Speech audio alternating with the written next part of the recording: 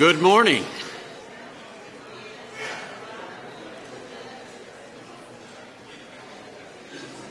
We welcome you to the services of the Boonville Church of Christ. If you are visiting with us, you're our honored guest. If you are joining us on social media, we welcome you as well. For those in the auditorium, I would remind you about our friendship register. There should be a clipboard with one of these slips on each pew. We'd ask that you sign in if you're visiting with us. We want to get a record of this. By the way, this applies up in the balcony as well. We want to get everybody's attendance recorded. At the end of services, the ushers will come by and pick up your slips. Also, if you happen to need something to write with, if you'll just hold up your hand, maybe the ushers can find some writing instruments and get you a pen. Leading us in our worship this morning, in our song service, will be Brother Joe Garrett. Leading our prayer, Brother Bo Gross. Scripture reading, Brother Cole Sweeney. Brother Ken will have the lesson today. Cameron Jumper will lead us as we observe the Lord's Supper, and Guy Gardner is scheduled for the announcements and closing prayer. I have some important information I would like to share before we begin our worship service. First of all, we're overjoyed to announce that Todd English was baptized into Christ this past Friday, and we're thankful for Todd taking this important step in his spiritual journey, and we pray for God's greatest blessings to be upon him and his family. Just a few days after the war started in Ukraine, the Boonville congregation sent $5,000 in relief effort to the Christians in that country. We are channeling our money through the Del Reyta Church of Christ in Montgomery. They have had an ongoing mission effort with the Ukraine. Some have asked if there's any way that they could personally help in this effort. And if you would like to make out a check for this effort, and beyond your normal contribution, just indicate on that it's for Ukraine benevolence, and give that check to either Billy Martin or Brother Doug Smith. As a congregation, we express our sympathy to the family of Frog Perigo, who died unexpectedly yesterday. The funeral arrangements are incomplete and will be announced as soon as we know what they are. I had a call yesterday from Brother Chuck Bonham requesting that we pray for Sandy. Sandy is in the Tupelo Hospital with stage 4 cancer. We need to pray for Sandy's comfort and for strength for the family. Would you bow with me, please? Our loving Heavenly Father, we are so thankful that we can assemble today to worship Thee. We pray that all that we do would be pleasing in Your sight. Father, we are so excited to welcome Brother Todd English into the family here at Boonville. We pray Your greatest blessings to be with him. Father, we are mindful of the war in the Ukraine. We pray especially for the Christians there, but we pray for peace. We pray for an end to this war. We know that You are all powerful, and we ask for Your intervention. And Father, we ask Your comfort to be with the family of Frog Perigo and help us to be instruments of Your comfort. And Father, we pray for our sister Sandy Bonham. We pray for her comfort. We pray that you'd be with those who are ministering to her. We pray also for her family. We pray that you would give them strength. We are so thankful for Chuck and how he stands by his wife, and we pray your blessings to be with him. And now, Father, we ask that you join us, help us to worship thee in spirit and in truth. In Christ's name we pray. Amen.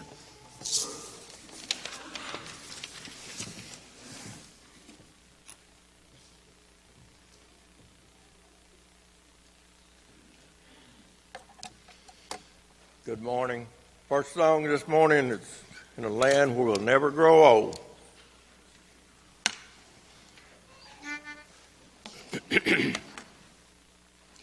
I have heard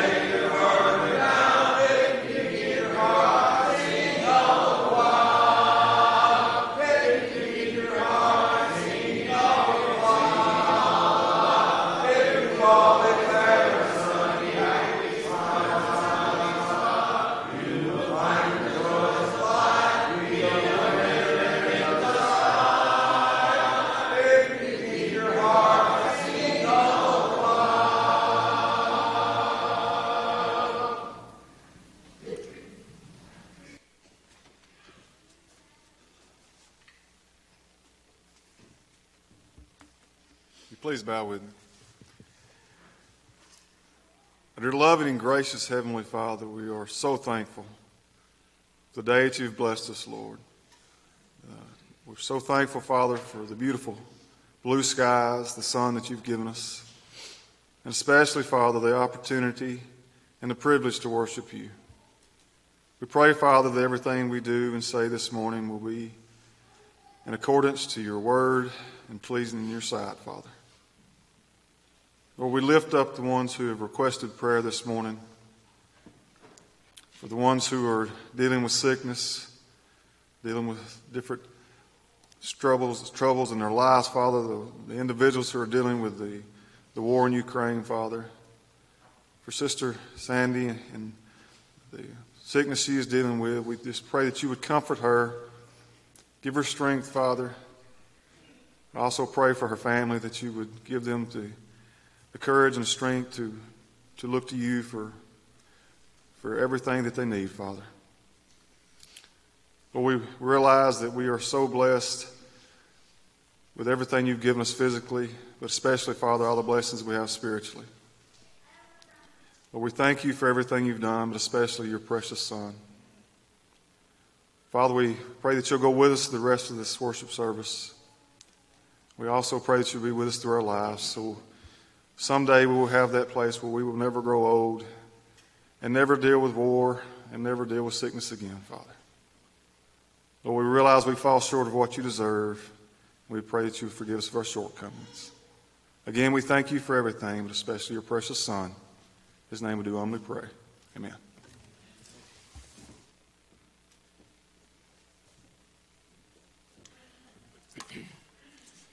Song before the lesson this morning is I'll Be Satisfied, not in the book.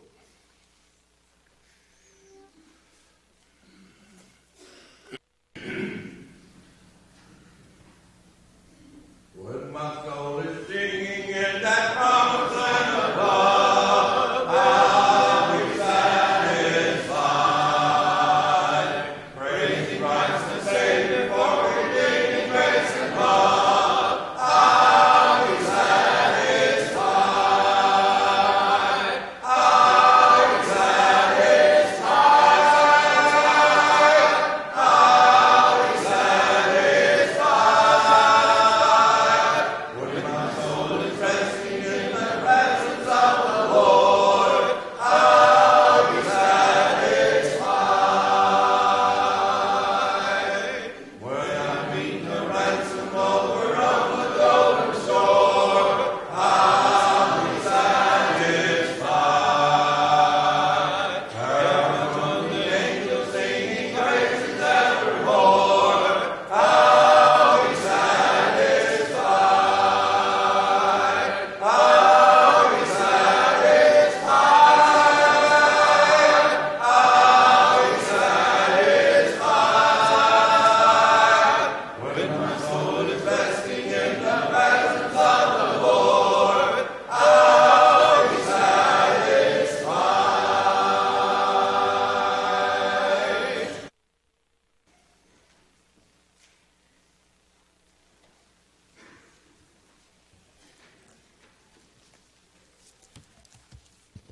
I'll be reading today from Revelations chapter 2, verses 8 through 11.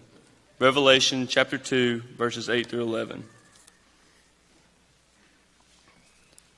And unto the angel of the church in Smyrna write, These things saith the first and the last, which was dead and is alive. I know thy works, and tribulation, and poverty, and I know the blasphemy of them which say they are Jews, and are not, but are the synagogue of Satan. Fear none of these things which thou shalt suffer. Behold, the devil shall cast some of you into prison, that ye may be tried, and ye shall have tribulation 10 days. Be thou faithful unto death, and I will give thee a crown of life. He that hath an ear, let him hear what the Spirit saith unto the churches. He that overcometh shall not be hurt of the second death.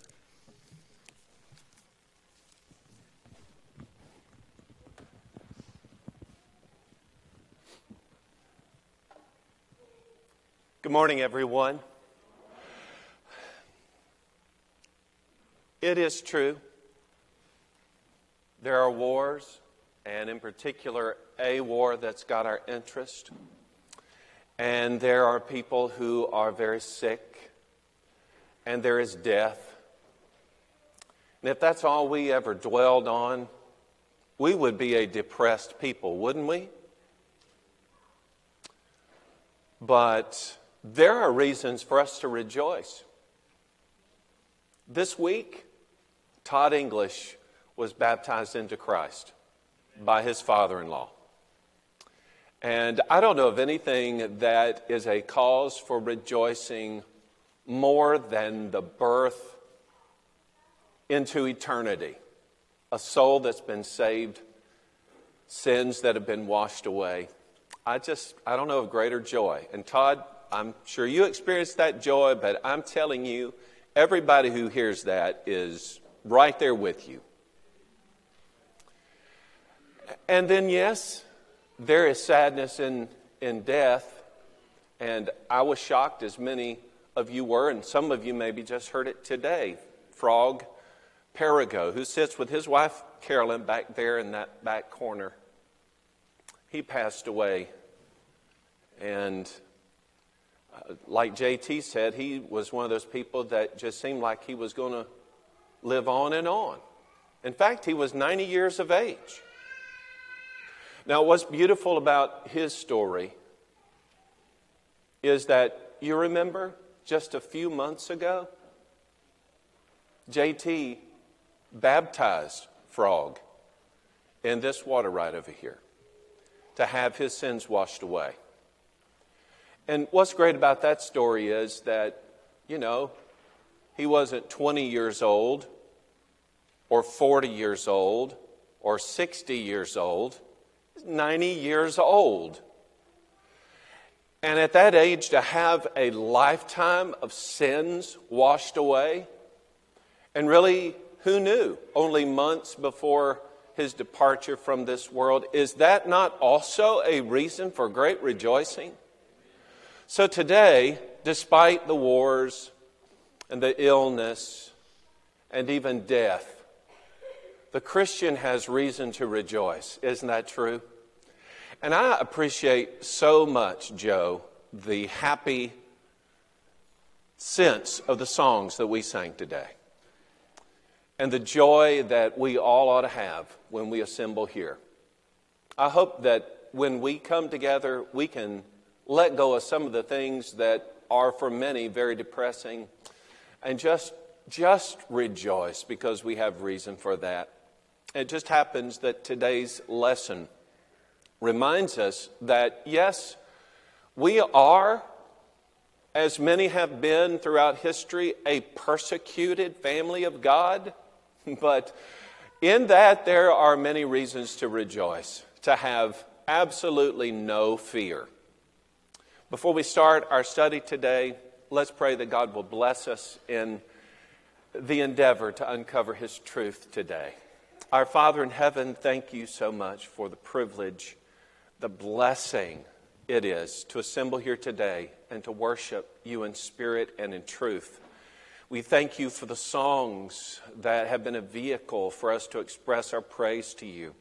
We thank you for the time of prayer that we've already enjoyed to offer our petitions and our thanks to you. And Father, as we will assemble figuratively around this table to observe the Lord's Supper and to remember the death of Jesus, we are inspired to live for Him.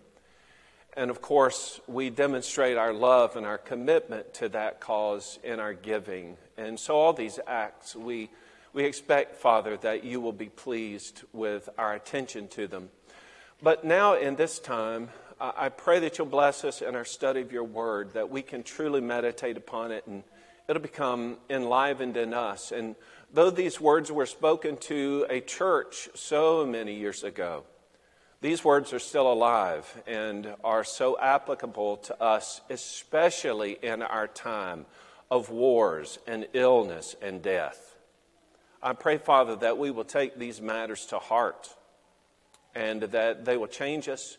We'll have a different perspective on our role in all these things. Help me to communicate that, Lord, and be with our hearers that they can hear your truth today. In Jesus' name, amen. So you've heard the text, and I just want to kind of go back over it and just see the content that's found in this beautiful text of Scripture from Revelation chapter 2. A short letter that is written to the church in Smyrna. So he identifies the Savior in this text, their Savior and our Savior. He is the first and the last. That is, he is the all-encompassing one. He was dead, but he came to life. He is a living Savior. And not only is he living as our Savior, but he takes note of what's going on. He knows the circumstances that we face. And in this text, he tells them, look, the Lord knows your works. He knows the tribulation that you are facing. He even knows about your poverty, although you are rich. And he's aware of the blasphemy against you that's coming from your enemies.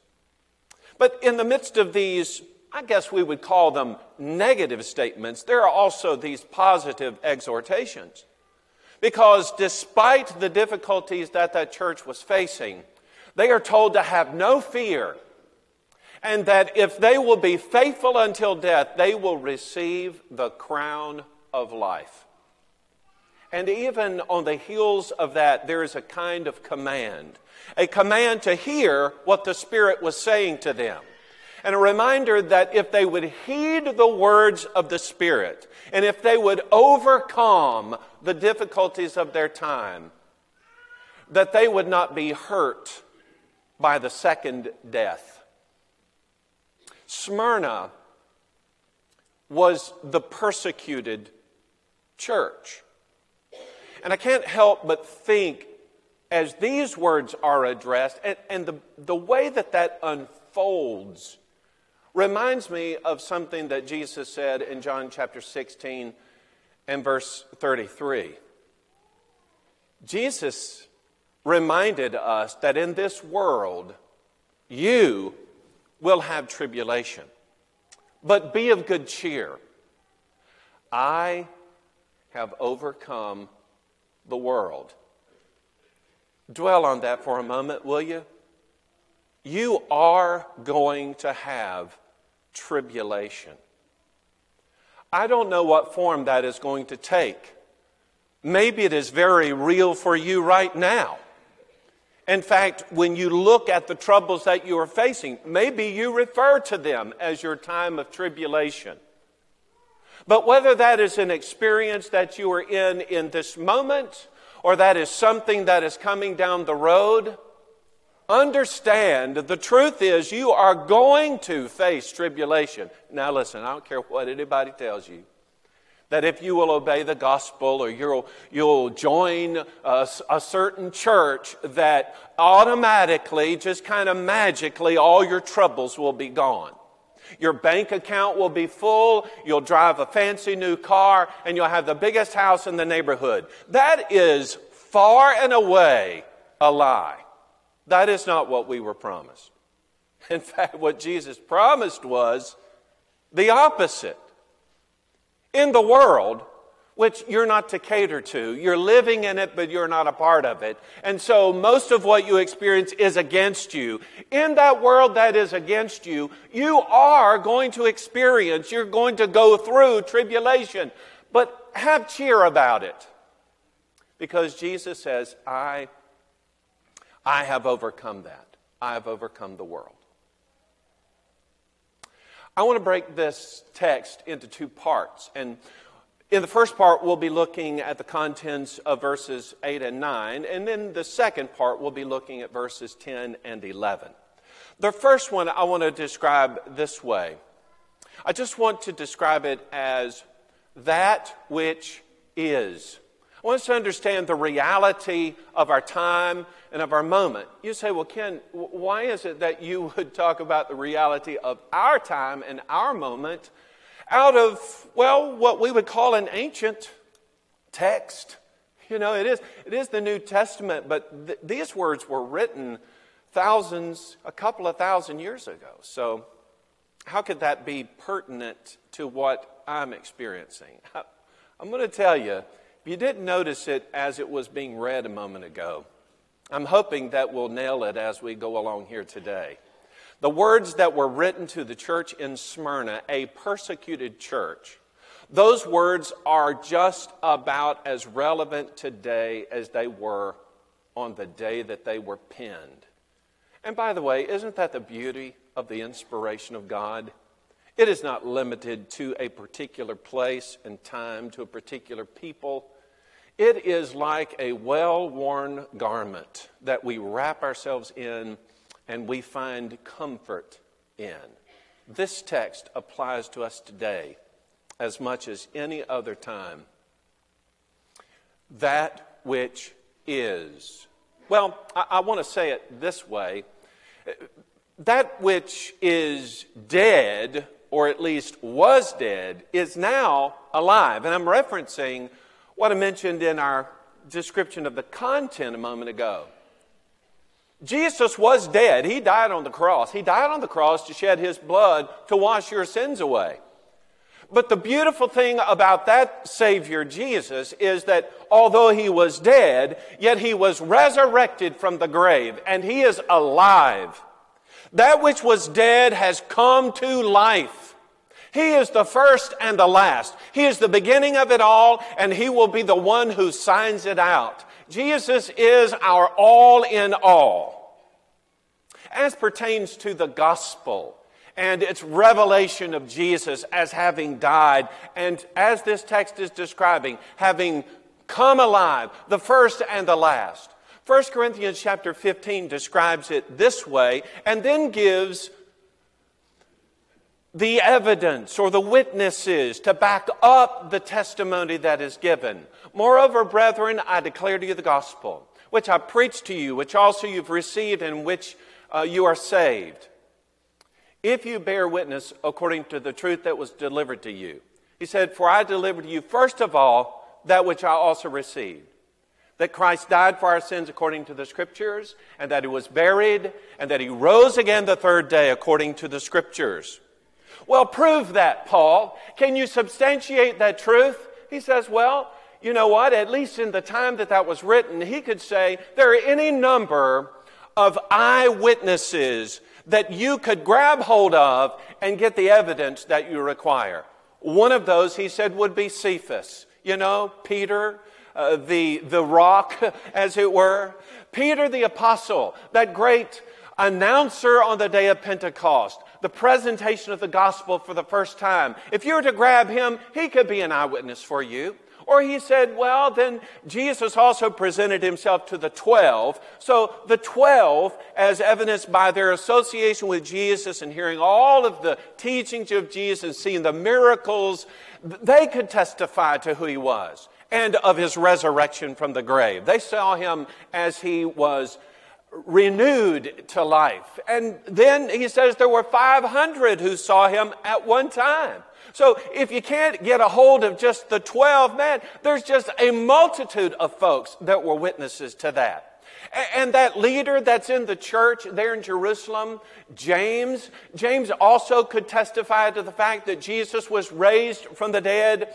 Or all of the apostles, all of them saw Him at one time together. And then Paul says, if that isn't enough, come and ask me.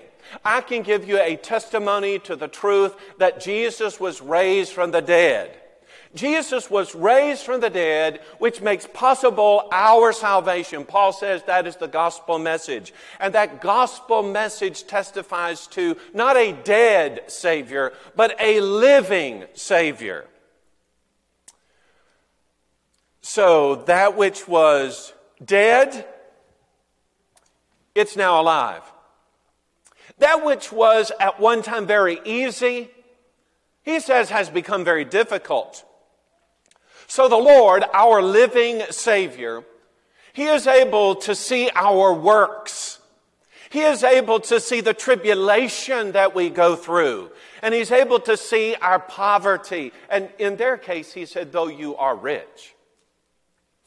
I thought it was interesting that for them, the reality. They're in poverty. I take it that so far as the world's goods were concerned, they had no monetary things to hold on to. You know, it wasn't like they had a big church building and a lot of property, had a bunch of CDs in the bank. That was not the church in Smyrna. Smyrna was a poor establishment for the Lord in this world. He says, but the reality is that you are rich. You are full of the favor and the grace of God. You set that in contrast with the church that was in Laodicea.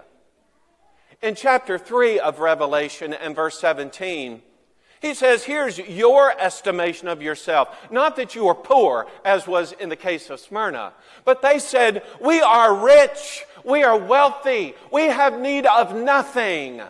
But the Lord did not say, yeah, you know what, you are rich, just like that Smyrna church. No, he did not. He said, no, in reality, you are wretched, miserable, poor, blind, and naked. Do you see what just happened there? Now, these are contrasting letters written to churches that existed in the first century. One church thought they had it all going on. They've got the stuff. They have got physical evidence to their prowess in the world. But the Lord was not impressed because they had substituted physical things for the spiritual. This church in Smyrna, they're patently spiritually minded. In fact, there's not a negative thing said about them. However poor they were physically, they were mighty wealthy spiritually in their relationship with the Lord. Something that all of us ought to be aspiring to, especially in difficult times.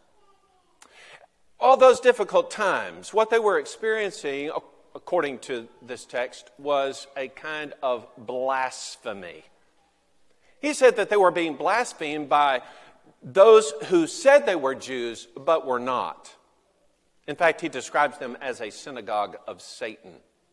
Okay, now I'm going to take it just on surface value that probably there was a host of Jews who had gathered, and because of their despising the Christian movement, and by virtue of despising Christians were despising Jesus Christ, that they were in that sense blaspheming the very name of the Lord. The church that is bearing the name of its living Savior is being ridiculed and despised by others.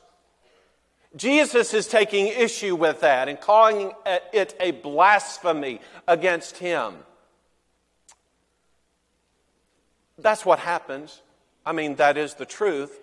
If you're a Christian and you are ridiculed, you're despised, you are mistreated, maybe you just take that personally. But listen, it isn't just a personal affront. It isn't just something that is targeting you. Because if what precipitates that treatment is the life that you are living in the image of Jesus, then they aren't just attacking you. They're attacking that precious name that you wear. See that? In 1 Peter chapter 4, verse 16, if anyone suffers as a Christian, let him not be ashamed, but let him glorify God in that matter. How is it that I glorify God when I'm going through these things? Well, by virtue of my receiving that abuse or sustaining those attacks, I am reflecting the good of God, and then that glory is attributed to God. If you suffer as a Christian, it isn't to your glory. You're not who you are because of your own ability, because of your own goodness. You are who you are because of what Jesus has done for you. And then by virtue of your being the example of Jesus, you suffer. If that happens, God is glorified because what they're doing is they're attacking God in you. Or remember Romans chapter 8, verses 16, 17, and 18. If children, then heirs, heirs of God and joint heirs with Christ, if indeed we suffer with him, that we may also be glorified together. For I consider that the sufferings of this present time are not worthy to be compared with the glory which shall be revealed in us. Now, in that text, he talks about suffering with Christ. However, Jesus wasn't living when those words were written, not in the flesh. Jesus isn't living in the flesh in our time. Yet the same end result would be for us as it was for them. And here's the point. Even though Jesus isn't literally, actually, physically walking along with me, by virtue of the fact that he is in us by faith, then when we go through these struggles and trials as a Christian, when we stand up for the name of Jesus Christ and we are ridiculed for it, then as that quote-unquote suffering comes, that again, in that action, is a glory to God. And he says, there is that inheritance. You've become an heir with Jesus. You are partnered with him because you're walking in tandem with Jesus. When Jesus was preaching the Sermon on the Mount in Matthew chapter 5, verses 10 and 11, Jesus said, "Blessed are those who are persecuted for righteousness' sake, for theirs is the kingdom of heaven. Blessed are you when they revile and persecute you and say all manner of evil against you falsely for my sake. Rejoice and be exceedingly glad, for great is your reward in heaven. For so they persecuted the prophets who were before you." You weren't the first to be subjected to abuse because you're a Christian. You won't be the last. But be like those who went before you, who endured such suffering, and who brought glory and honor to God through it. In Acts chapter 9, verses 4 and 5, beautiful concept, I think, kind of brought all together. "Saul, Saul, why are you persecuting me?" Saul responds, "Who are you, Lord?" "I am Jesus, whom you are persecuting." "Saul of Tarsus, when did you ever persecute Jesus?" "Not sure, ever met the guy." "So how is it now that Jesus has died and has ascended to the Father and you are persecuting Christians? How is it that now you are actually persecuting Jesus?" Well, we've already seen it, I hope. And that is when the Christian is persecuted, the person who's doing the persecuting is by virtue of that persecuting Jesus Christ. And thus, in our text, the blasphemy. He says of those who say they are Jews and are not, but are a synagogue of Satan. I always thought that was intriguing. Kind of scary sounding, right? A synagogue, a place of worship for Satan. And some people have taken off on that and talk about satanic worship, blah, blah, blah. I think that's far from the truth. I think he's identifying those who would name themselves as followers of God, who are giving specific persecution to Christians. Who would that be? Well, he names Jews, and I have no reason to think it's anybody else. Because within Judaism, there were those who followed Jesus and were intrigued by what he said and were studying, were trying to learn the truth. And then there were some who were so biased in their thinking that no matter what Jesus said, nor the miracles that he performed in evidence of his sonship, nothing he could do would satisfy their minds. And so they sought to put him to death and were successful. And so the synagogue of Satan. Well, I know that the Jews, according to Romans 3 verse 2, had received for themselves the oracles of God. They should have known Jesus, but many rejected. Still others were really wanting to please God and maybe confused about the matter.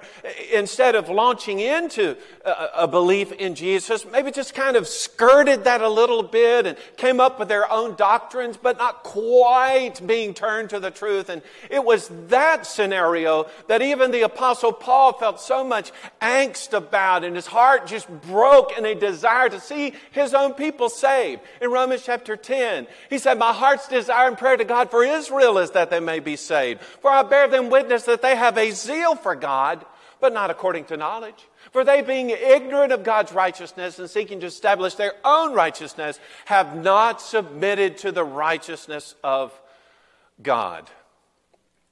Again, that idea reminds me of something that Paul dealt with in Romans chapter 2, verses 28 and 29. He says that there are some Jews who present themselves Jews outwardly. That is, they have all of the apparent qualifications. But he says that's not a real Jew. He said a real Jew is the one who is one inwardly. That which is. That's a whole bucket full of negative things.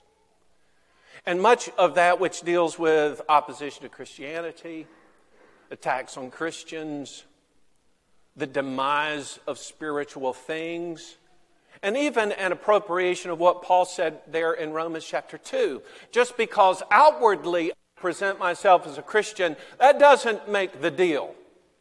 What matters is what's on the inside, what I am inwardly. That part of it is as true today as it ever was. That which is. Well, let's take the next step, which he does. How about that which is to be? That is the future. Except, I will tell you that what he just described right there was the light stuff. Because he's like, there is something coming. I think for a moment about the way it was in their moment as this letter is being read. You know, the guy who's writing this, who's penning it, yeah, it's the words of Jesus, but it was John the Apostle who had penned these words by inspiration of God. John is in exile on the Isle of Patmos. His experience had been this. Well, you know, when he was partnered with Peter, going around preaching the gospel, those guys ended up in prison a lot. And then not only that, as is the time of this reading, now John's basically the only apostle who is left. All the apostles have been martyred or died in some horrific way in a stand for the truth. Things are getting rough around here. Think about Peter and Paul and James who have been martyred for their faith. They died because they stood up for the truth. But John says, do not fear. Do not fear? Seriously? With all this that's going on around us and people are dying, do not fear? Well, that's what he said. In fact, he said, I'll give you a warning that there are going to be 10 days of tribulation. Again, kind of figurative language. Most scholars think that use of words is kind of keying on a statement that's found in Daniel chapter 1 and verse 12. Where, you know, Daniel was going to be tested for 10 days. And here was the test that he endured. Instead of eating the king's delicacies, he was going to eat vegetables and drink water. Oh, the horror! Well, I'm thinking, 10 days on just vegetables and water? I'd starve to death. But Daniel endured that. You say, oh, praise the Lord. He went through this terrible period of tribulation. Well, now wait a minute. It was a short time, and it wasn't terribly severe. Kind of get that's the idea of what's being talked about here. You know, there's going to be a short period of time, a time you can endure. You know, if I know something's going to last for just a little while, I can mentally prepare myself for it, and I can hang in there if I know it's going to end quickly. And whether it's eating vegetables and drinking water or some other difficulty, as has already been evidenced that they are experiencing, they were going to endure it for just a short time. But here's the problem. You're going to endure this for a short time, but it is just in preparation of something that's going to be much worse. For Daniel and his companions, it got very much worse. For Daniel, you remember that even though he had endured that initial test, that he was thrown into the lion's den. course, the good result, he trusted in the Lord and he was delivered. Shadrach, Meshach, and Abednego, his three companions, they were thrust into a fiery furnace. And they also, even though facing death in a certainty, were preserved because of their faith in Almighty God. And the same conclusion has to be drawn here. Yeah, you're going to have this tribulation for 10 days. But be faithful until death, and I will give you the crown of life. Be faithful until death literally means keep on keeping on in that. Keep on being faithful until such time as you die in the process of it. Interesting historically is the depiction of one of the elders later, actually into the 2nd century. So this was just some time before the story that I want to tell you, that our letter is being written to the church in Smyrna. In the 2nd century, there was an elder in the church of Smyrna by the name of Polycarp. Polycarp was 86 years old when he was brought before the Roman proconsul and told to denounce Jesus Christ in return for his physical safety. 86 years old. Polycarp said, in the 86 years that I have been a servant of him, he has never once failed me. So how is it that I could blaspheme my king when he saved me? The Roman proconsul committed Polycarp at 86 years of age to die by burning at the stake. The story, at least the tradition, is that his body was not consumed in the fire. And so they finished him off by stabbing him to death. Be faithful until death, and I'll give you the crown of life. And don't fear. Wait, what? All those apostles who had been martyred? Polycarp in the 2nd century, who was burned at the stake, and they had to take his life by stabbing? You're telling me not to fear? How can I not be afraid with all the things that are swirling about me? I'll tell you how. Because there is more to it than this.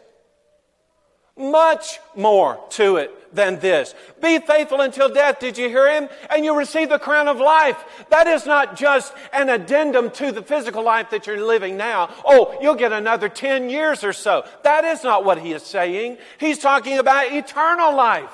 Living forever and ever with the Lord. Free from pain and the anguish of living in this life. Free from the abuse that a society would give us because we have the attributes of Jesus Christ. Have the crown of life, eternal life with Jesus. And not only that, he says if you will overcome, then you won't be hurt by the second death. There is an incredible assurance that is given. In Hebrews chapter 13, verses 5 and 6, I will never leave you nor forsake you. Therefore we may boldly say, the Lord is my helper, I'll not fear. What can man do to me?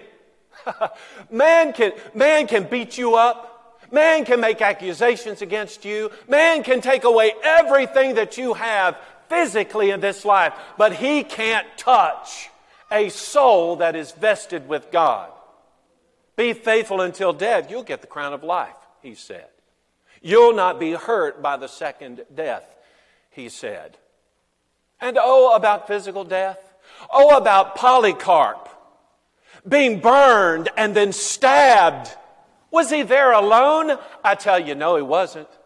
In Psalm 23 and verse 4, though I walk through the valley of the shadow of death, I will fear no evil, for you are with me. Your rod and your staff, they comfort me. I could not imagine the anguish unto death for such a treatment physically. But I know the promise of God to walk with me and be with me even through the darkest moments of my life. And then in anticipation of eternal life, Jesus could tell as he was discussing or beginning the discussion with his disciples of his leaving them, he could already tell that they were getting emotional about the idea of Jesus leaving them. And in John chapter 14, Jesus said, "Let not your heart be troubled. You believe in God, believe also in me. In my Father's house are many mansions. If it were not so, I would have told you. I go to prepare a place for you. And if I go to prepare a place for you, I'll come again and receive you to myself, that where I am, there you may be also. For where I go, you know, and the way you know." Thomas said, "Lord, we don't know where you're going. How can we know the way?" And Jesus said to him, "I am the way, the truth, and the life. No one comes to the Father except through me." Paul the Apostle had talked so much about the resurrection of Jesus Christ from the dead, so much so that many of the Thessalonians thought Jesus' return was imminent. But as they were awaiting the return of the Lord, some of their loved ones had already passed. And now they're frustrated. What's going to happen to them if the Lord returns? What will happen to their bodies? We're worried about their eternal soul. In 1 Thessalonians chapter 4, beginning at verse 13, he says, "But I do not want you to be ignorant, brethren, concerning those who have fallen asleep, lest you sorrow as others who have no hope. For if we believe that Jesus died and rose again, even so God will bring with him those who sleep in Jesus. For this we say to you by the word of the Lord, that we who are alive and remain until the coming of the Lord will by no means precede those who have fallen asleep. For the Lord himself will descend from heaven with a shout, with the voice of an archangel, the trumpet of God, and the dead in Christ will rise first. Then we who are alive and remain shall be caught up together with them in the clouds to meet the Lord in the air, and thus we shall always be with the Lord." Listen to this. "Therefore, comfort one another with these words." Comfort in the knowledge that Jesus is coming back and he's going to receive us to himself. Paul said in 1 Corinthians chapter 15, beginning at verse 51, "Behold, I tell you a mystery. We shall not all sleep, but we shall all be changed. In a moment, in the twinkling of an eye at the last trumpet. For the trumpet will sound, and the dead will be raised incorruptible, and we shall be changed. For this corruptible must put on incorruption, and this mortal must put on immortality. So when this corruptible is put on incorruption and this mortal is put on immortality, then shall be brought to pass the saying that is written, death is swallowed up in victory. O death, where is your sting? O Hades, where is your victory?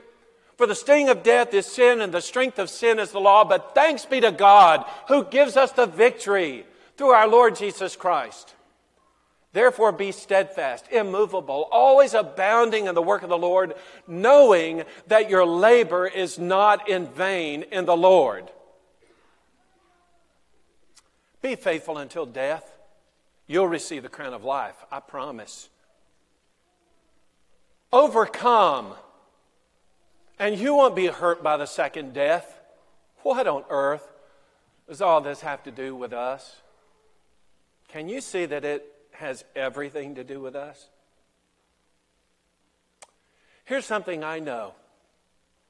Jesus, who is the first and the last, who was dead but came to life, he understands every single one of us and what it is that we are facing. And here's what he says: do not fear. Do not be afraid. Live your life as a Christian fearlessly. Now examine that for a minute. Christian, the one wearing the name of Jesus Christ, the one who is the object of ridicule and abuse in this world. Are you fearful?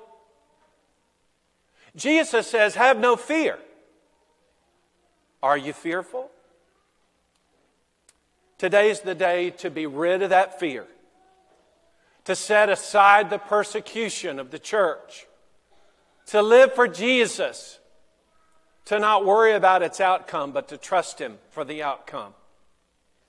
If you have fear that's standing in the way of your service to Him, repent of that today, okay? Let's get that behind us.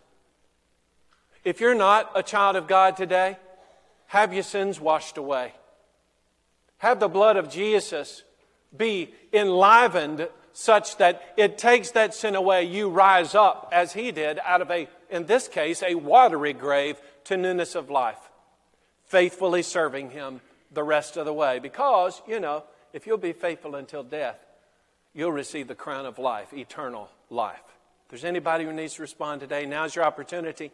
Why don't you come if you need to while we stand together and sing.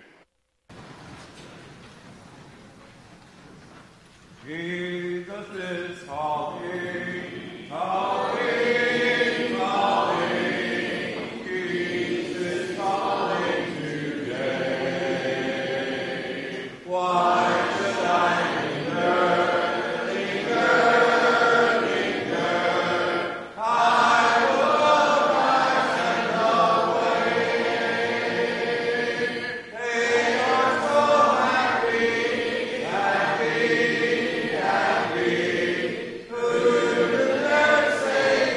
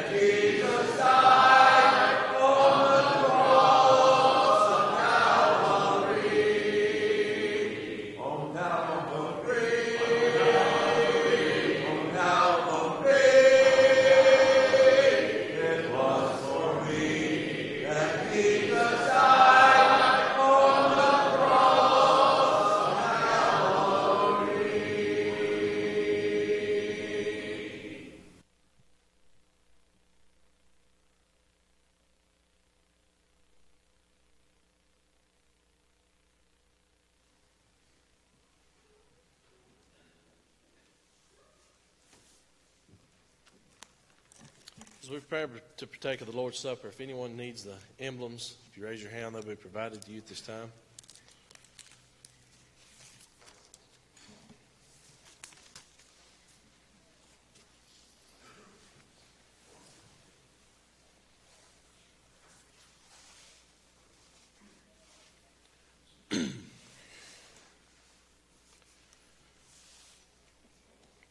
In Matthew chapter 26, there's many events taking place and leading up to, and a lot of stuff going on.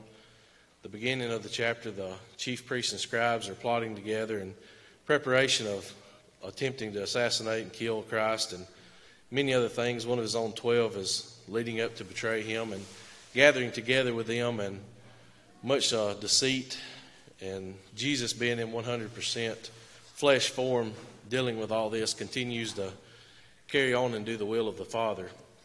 At the end of the chapter, the institution of the Lord's Supper is given, and this is what the book says.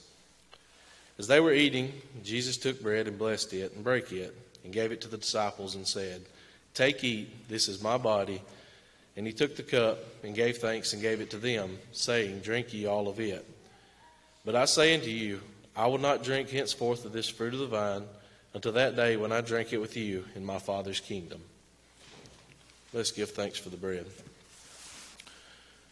Dear Heavenly Father, we thank Thee, Lord, for all the great blessings and sacrifices and many wonderful things Thou hast done for us. Lord, we come to Thee at this time to partake of the bread. Lord, we pray, Lord, that we'll partake of it in a manner pleasing unto Thee. In Christ's name we pray. Amen.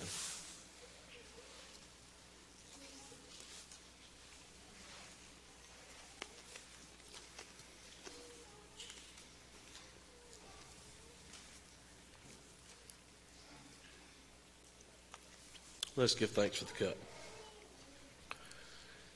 Dear Heavenly Father, we thank Thee, Lord, for that purchasing blood that we all contact, Lord, through Thy sacrifice for us, Lord. Ever so thankful for the many things that have been done. Lord, pray that we'll partake of this, remembering Thee. Pray, Lord, we'll do it pleasing unto Thee. In Christ's name we pray. Amen.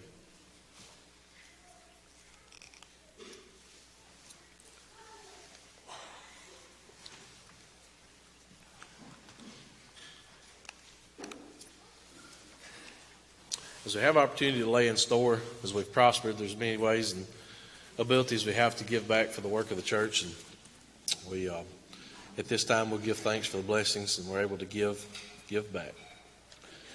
Dear Heavenly Father, we thank Thee, Lord, for the blessings of health and strength and skills and ability that Thou hast blessed each one of us with. Lord, we pray that we'll always use them to Thy glory. Pray, Lord, that we'll always help others with those when we have opportunity. Pray, Lord, most of all, we will give our portion unto Thee cheerfully. Pray that we'll continue to glorify Thy kingdom and continue to aid in Thy work. Pray, Lord, we'll always give cheerfully unto Thee. In Christ's name we pray. Amen.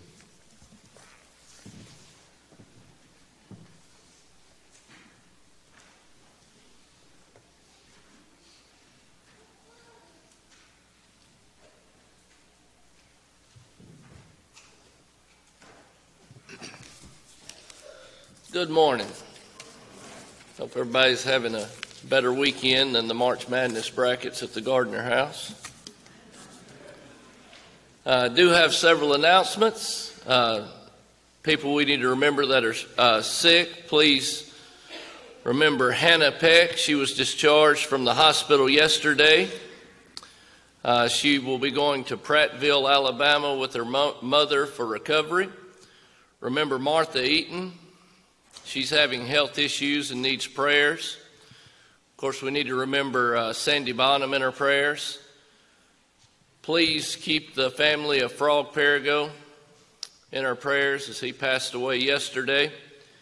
Gary Bridges from Jumpertown passed away. This was Martha Eaton and Joan Mormon's brother-in-law. Sympathy is extended to Tori Pounds and family in the death of her grandfather, Donald Bunch, who passed away this past Wednesday. And also sympathy to Cassie Foster and her family in the death of her uncle, Andy Harden. We do want to rejoice, as has been mentioned, in the baptism of Todd English, earlier this week. Visitation Team and SALT Team 4 will be assisting the Christian Scholarship Committee in a fundraising supper after evening Bible classes on Sunday, April 3rd. Area youth-wide devotional at Foot Street, is that tonight, Jordan? Is tonight. Song leading and songs of praise will meet at 3:45, boys in the auditorium, girls in the little chapel. 4th and 7th grade puppets will meet after services. Lunch will be provided. The Golden Circle will be going to the Tammy Wynette Legacy Center this Friday. The bus will leave at 8:30 a.m. and will return that afternoon. Remember, the Boonville Middle School food donations can be placed in the boxes in the foyer. Everyone registered for speech needs to check with Stephen this morning, please. Parents, please make this happen. And just put it on your radar, we're still a few weeks away, but our annual Easter egg hunt will be April 10th, right after morning worship. Everyone, please start bringing eggs and candy. There will be a place to put those in the foyer next week. After the egg hunt, there will be a SALT Team 3 fellowship luncheon, and any parents and kids participating in the egg hunt, please feel free to stay and eat with SALT Team 3, and there will be more information coming on that as we get closer. And that's all the announcements I have. If you'll bow with me, we'll close in prayer. Heavenly Father, we thank you so much that you allowed us to come here this morning, and we thank you for Ken and the great ability he has to preach your word. And we're thankful for the lesson we got to hear. God, we ask that you please go with us this week as we go out into the world. Please give us strength, give us courage to strive to do your will in all things that we do. We love you, Father, and we thank you so much for your Son, Jesus. In his name we pray. Amen.